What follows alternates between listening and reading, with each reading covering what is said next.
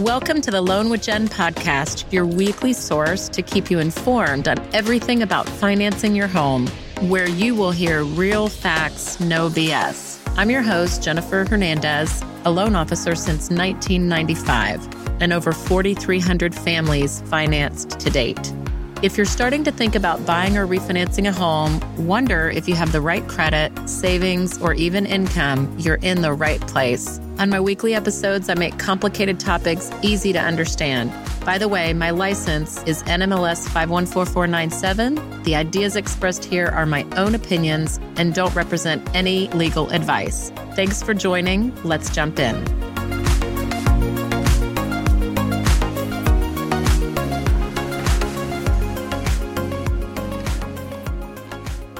All right, tactics to stand out in a multiple offer. Super excited. It's a very hot topic. I'm going to go over 5 to 6 things that you can do in order to stand out. So the first thing that I think is really important that I want to go over when you're making an offer, whoever your realtor and your lender are, please make sure that they are connected. One of the tips that I have prepared for you is talking how I personally call on every listing offer that my clients make, every single one, as long as the realtor and the buyer are letting me know that they're making an offer, which usually they do. It's really important that the buyer, the lender, and the realtor are super connected. So make sure and introduce them early. The next thing, make sure that the pre-approval letter is dated, I'd say within 10 to 15 days of your offer. We do a lot of day of, property specific. If you're doing a TBD, to be determined address, which is, I think is okay, just make sure that it's dated recently. Interest rates have been changing. Clients that we pre-approved even 2 months ago, the interest rate is different, unfortunately, than when we did a letter a couple months ago. So those listing agents, a good one, will know like, hey, this rate that's on your letter is way lower than the market. So that does make a difference that everything is super tight on that letter. So again, if you're a buyer or a realtor, make sure that you know how to reach that lender after hours. And not all lenders work after hours. I do, but I'm one lender, right? So whoever the lender is, call them on a Friday. How can I reach you on a Saturday if I need a letter because I go to this open house and I need to see, XYZ property. So make sure you think about that. And again, we call the listing agent on every offer. Make sure that you've got all the balls in your court to be ready to do that and move fast. I mean, you're going to hear through this, you're going to get the gist that the market still is moving. There's still multiple offers on properties. It's lightened up a little bit, but instead of 10 multiple offers, maybe there's 2 or 3, but there's still 2 or 3. That's still people that you're competing up against. Super, super important about that. But just to let you know the nuggets up front, title policy. And again, this is tailored towards Texas. So if someone's watching this and you're not in Texas, you'll have to decide if this pertains to you or not. In Texas, it's optional if the seller or the buyer pays it. It's a negotiable item.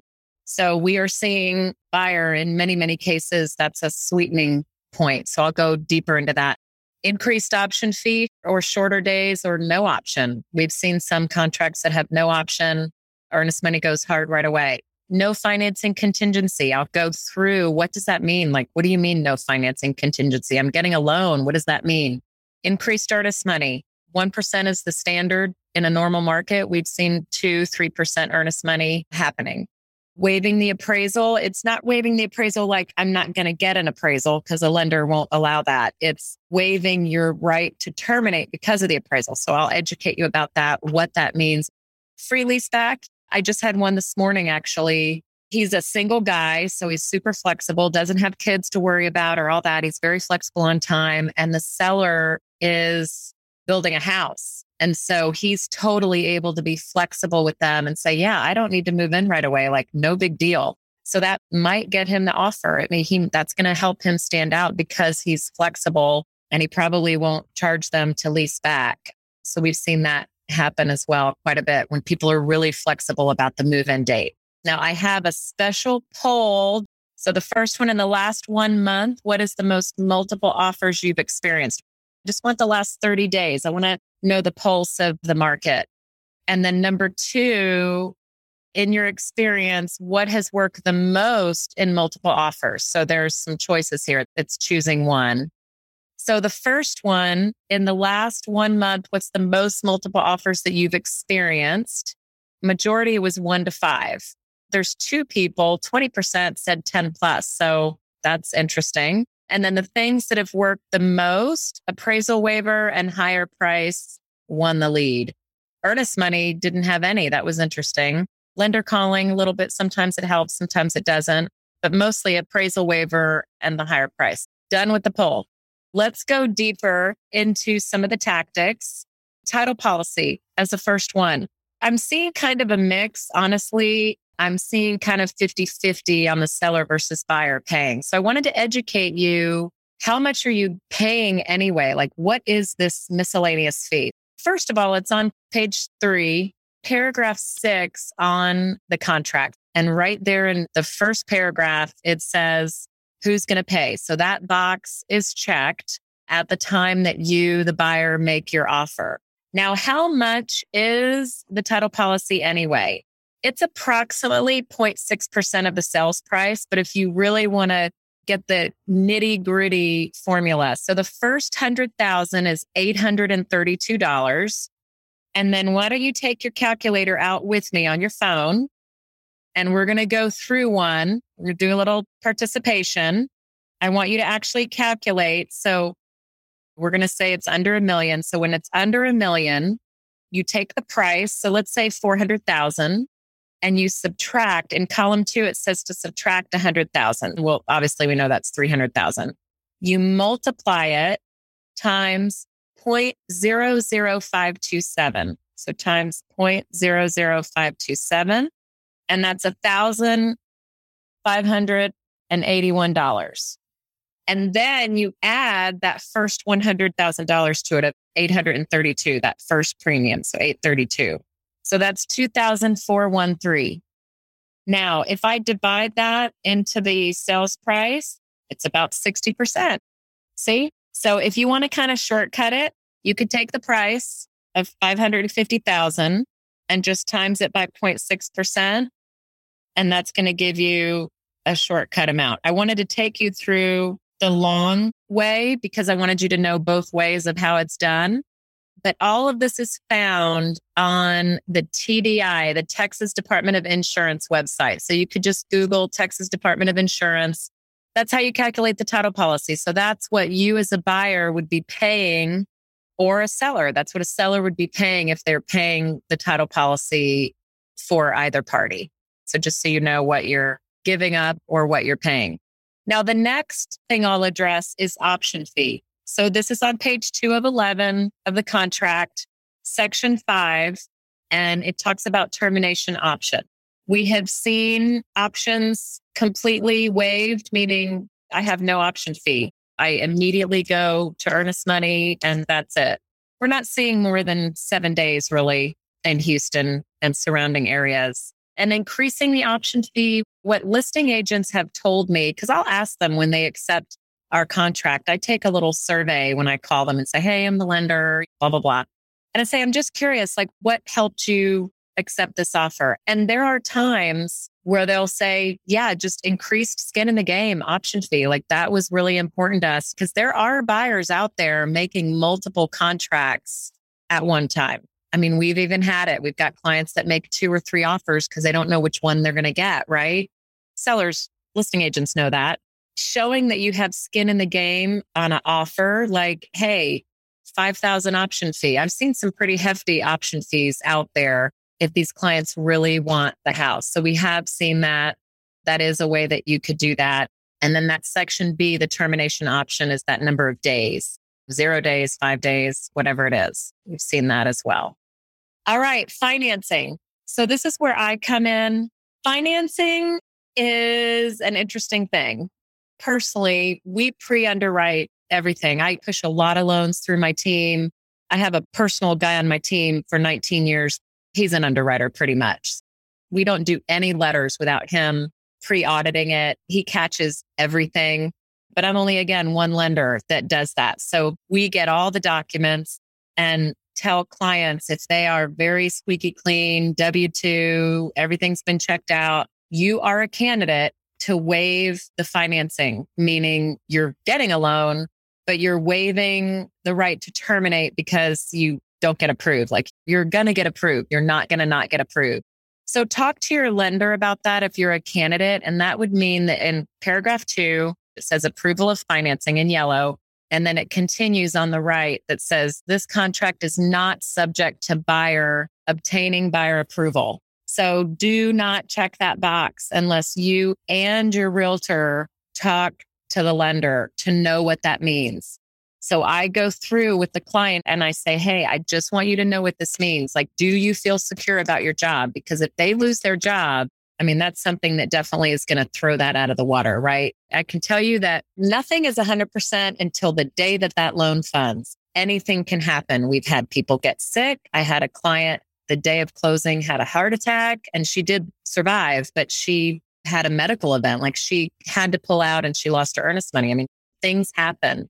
So I just make sure with the clients that they understand what that means. And I want the realtor, be great if you can all get on a conference call to talk together and know what the pluses and minuses of that are so the clients can decide that that's for them. So if you submitted all your documents to the lender and they've super looked at them, then it shouldn't be an issue. And then I'm going to just pause for a second. What is the benefit of putting more money down at closing for these tactics like more earnest money option, waiving appraisal and all that? Why is it attractive to the sellers? They're getting the same amount out of the sales price at closing, right? Yes, they are getting the same price. However, it's all about what's going to go through to the end. So there are probably about 100 things that could go wrong during a transaction. Not all of them have to do with the buyer. There's seller, there's title company, title issues that might happen, chain of title. But with the loan as well, and the client being able to perform, it increases the skin in the game. And so being attractive to the seller, I can tell you that clients can look great on paper and say, oh, I'm putting this large down payment. I'm offering you XYZ, I'm offering you $500,000 and I'm putting a ton of money down. That doesn't mean that your loan might not go through. I've had clients that put a lot of money down and they are not easy to approve. So the seller doesn't know that, nor will they. They would never know the inner workings of all of those things, but they care about getting to the finish line. And so the more confident that the buyer is that they're going to get to the finish line, putting more skin in the game on the front is more attractive to the seller because they know that they're less likely to pull out because of repair negotiation or inspections.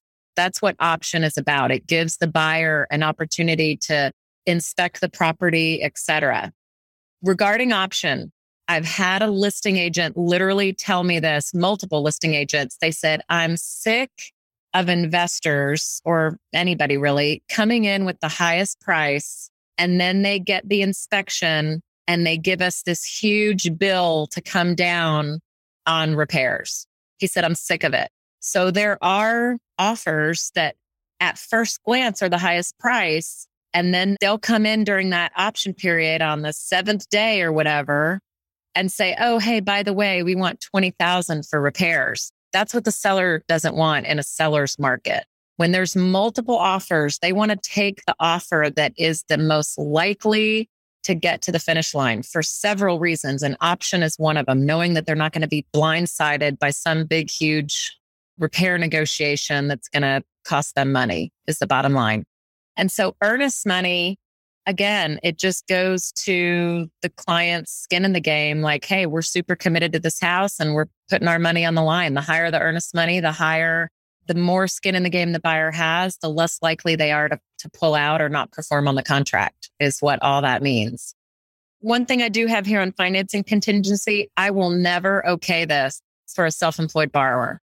I don't want to say never. I just want to say it's rare because there's a lot of moving targets. There's things that within 30 days of closing, we still have to get like updated business bank statements to make sure that they're still depositing money. and a letter from their CPA within 30 days of closing that like their business is still viable. And so it's not impossible to do if you're self-employed. It's just more things that could go differently than we thought in that financing period. So just really talk to your lender about that and just make sure that that's the right option for you. So earnest money, it is on section 5 additional with that option period. It's in that same section.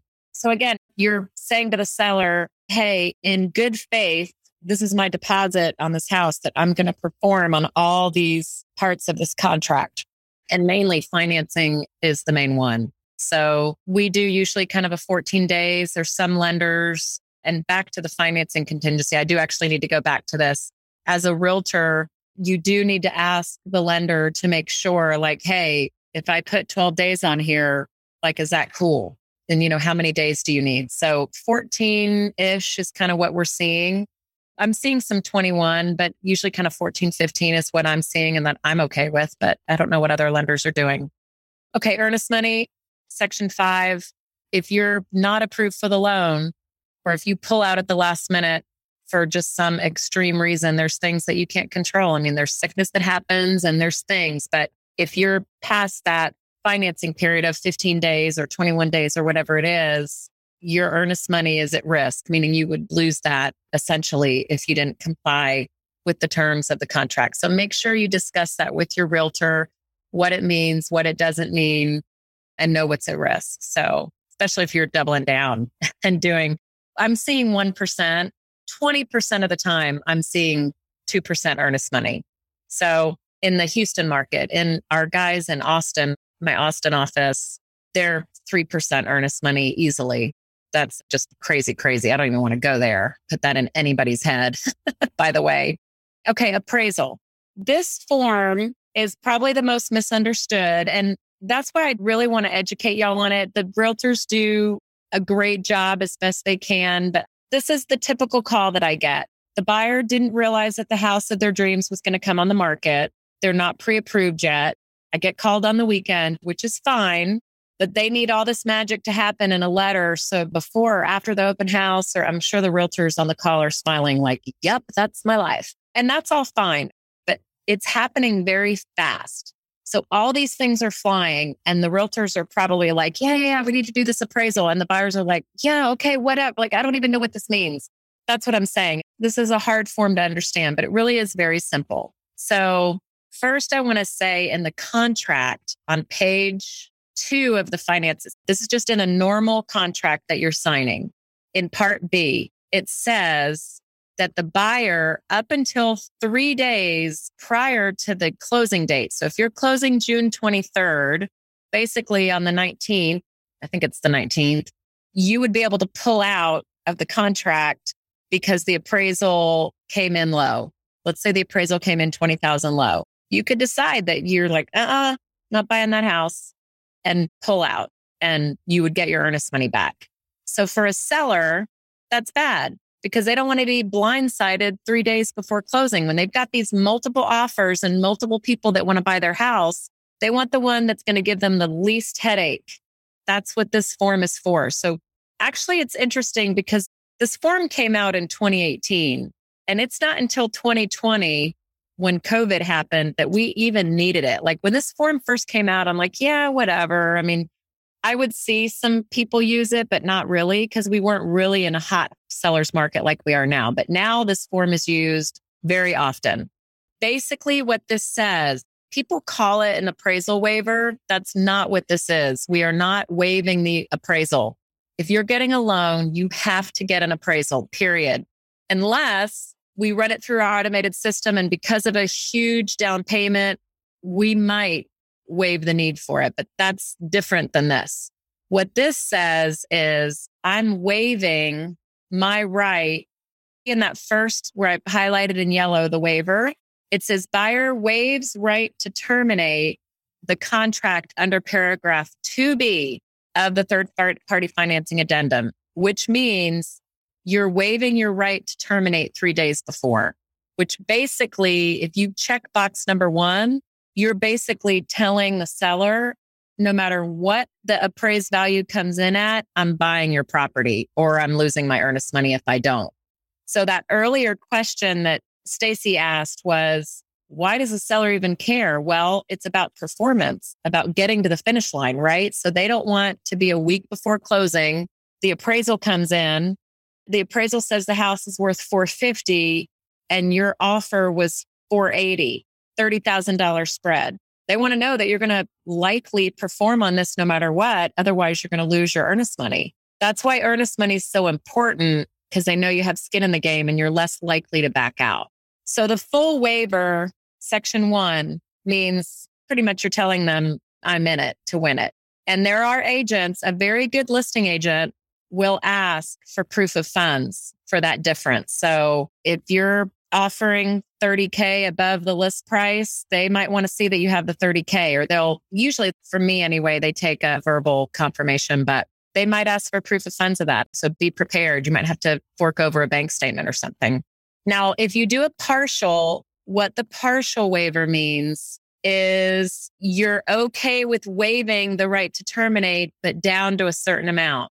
So let's use the example of the $450 again. Let's say this house was listed at $450 and your realtor ran the comparables, and $450-ish is kind of right where the current sales are pointing. Like I'm offering $480 and I know that I'm offering over, but I want to protect myself for some weird fluke that some sale's not going to come in and I'm going to get caught with my hair down and it comes in at $430. Like $450 is what they listed it at, but what if it comes in at $430? Like, and there's a $50,000 spread.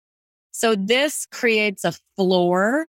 Like, let's say you say, hey, I'll do a partial waiver down to $450 or $440, or you'll come up with that number. But basically, it's not a full-blown waiver. It's just saying, hey, within reason, like I'm willing to go down to this amount.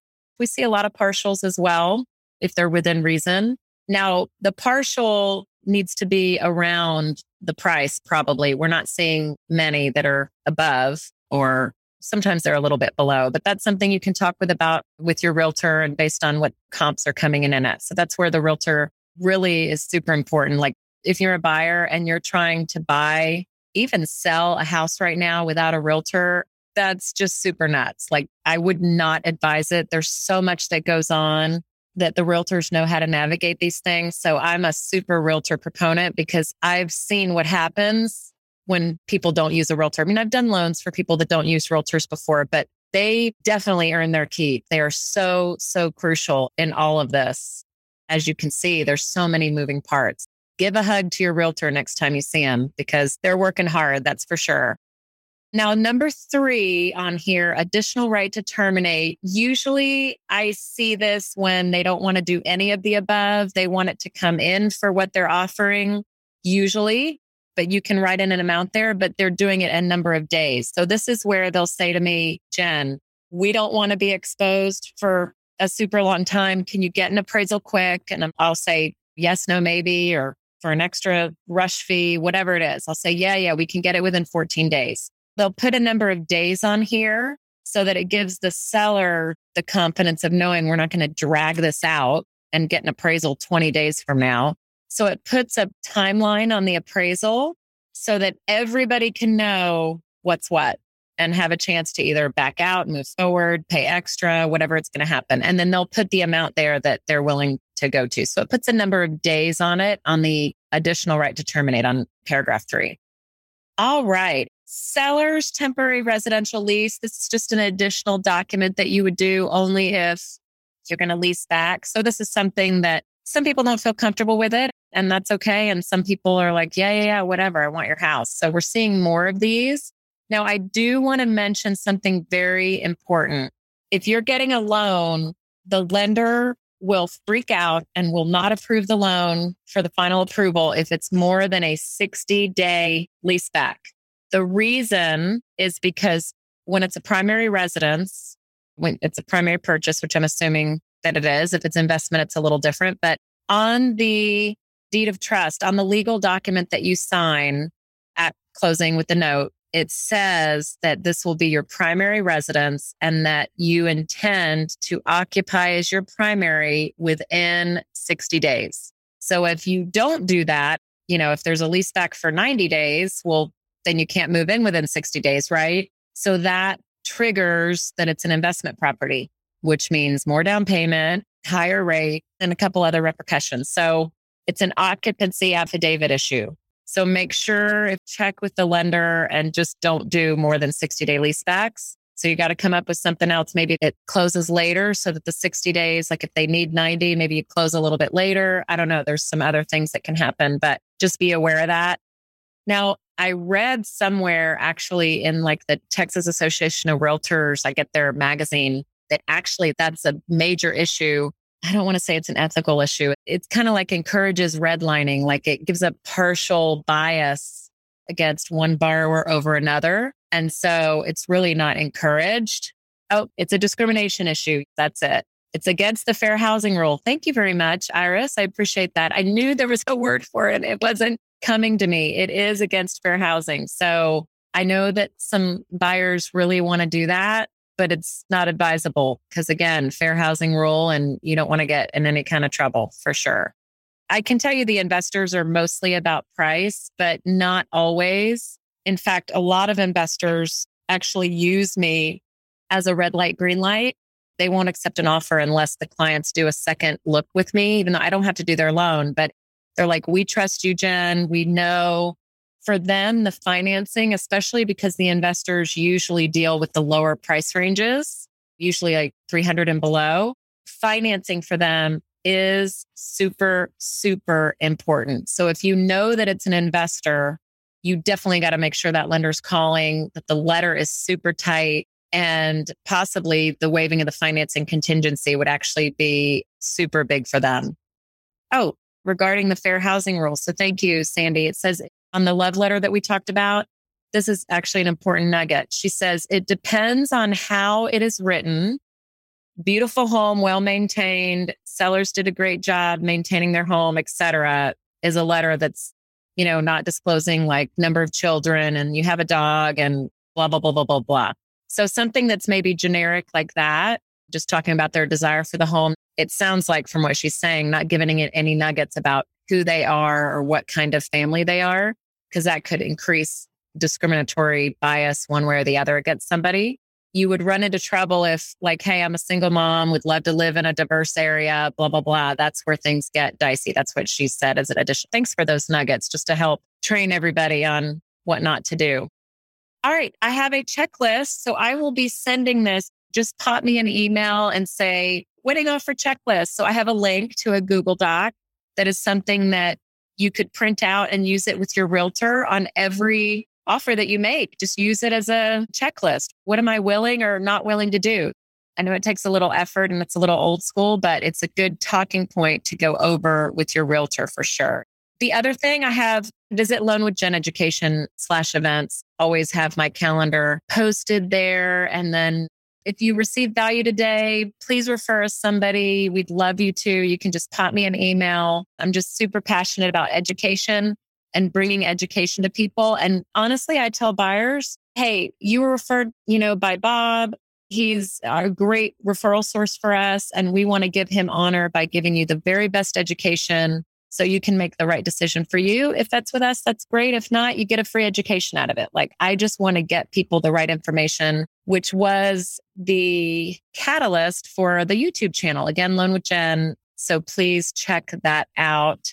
And my team and I, we are here to serve. Well, this concludes everything for today, and look forward to seeing you on. Thank you. Thank you.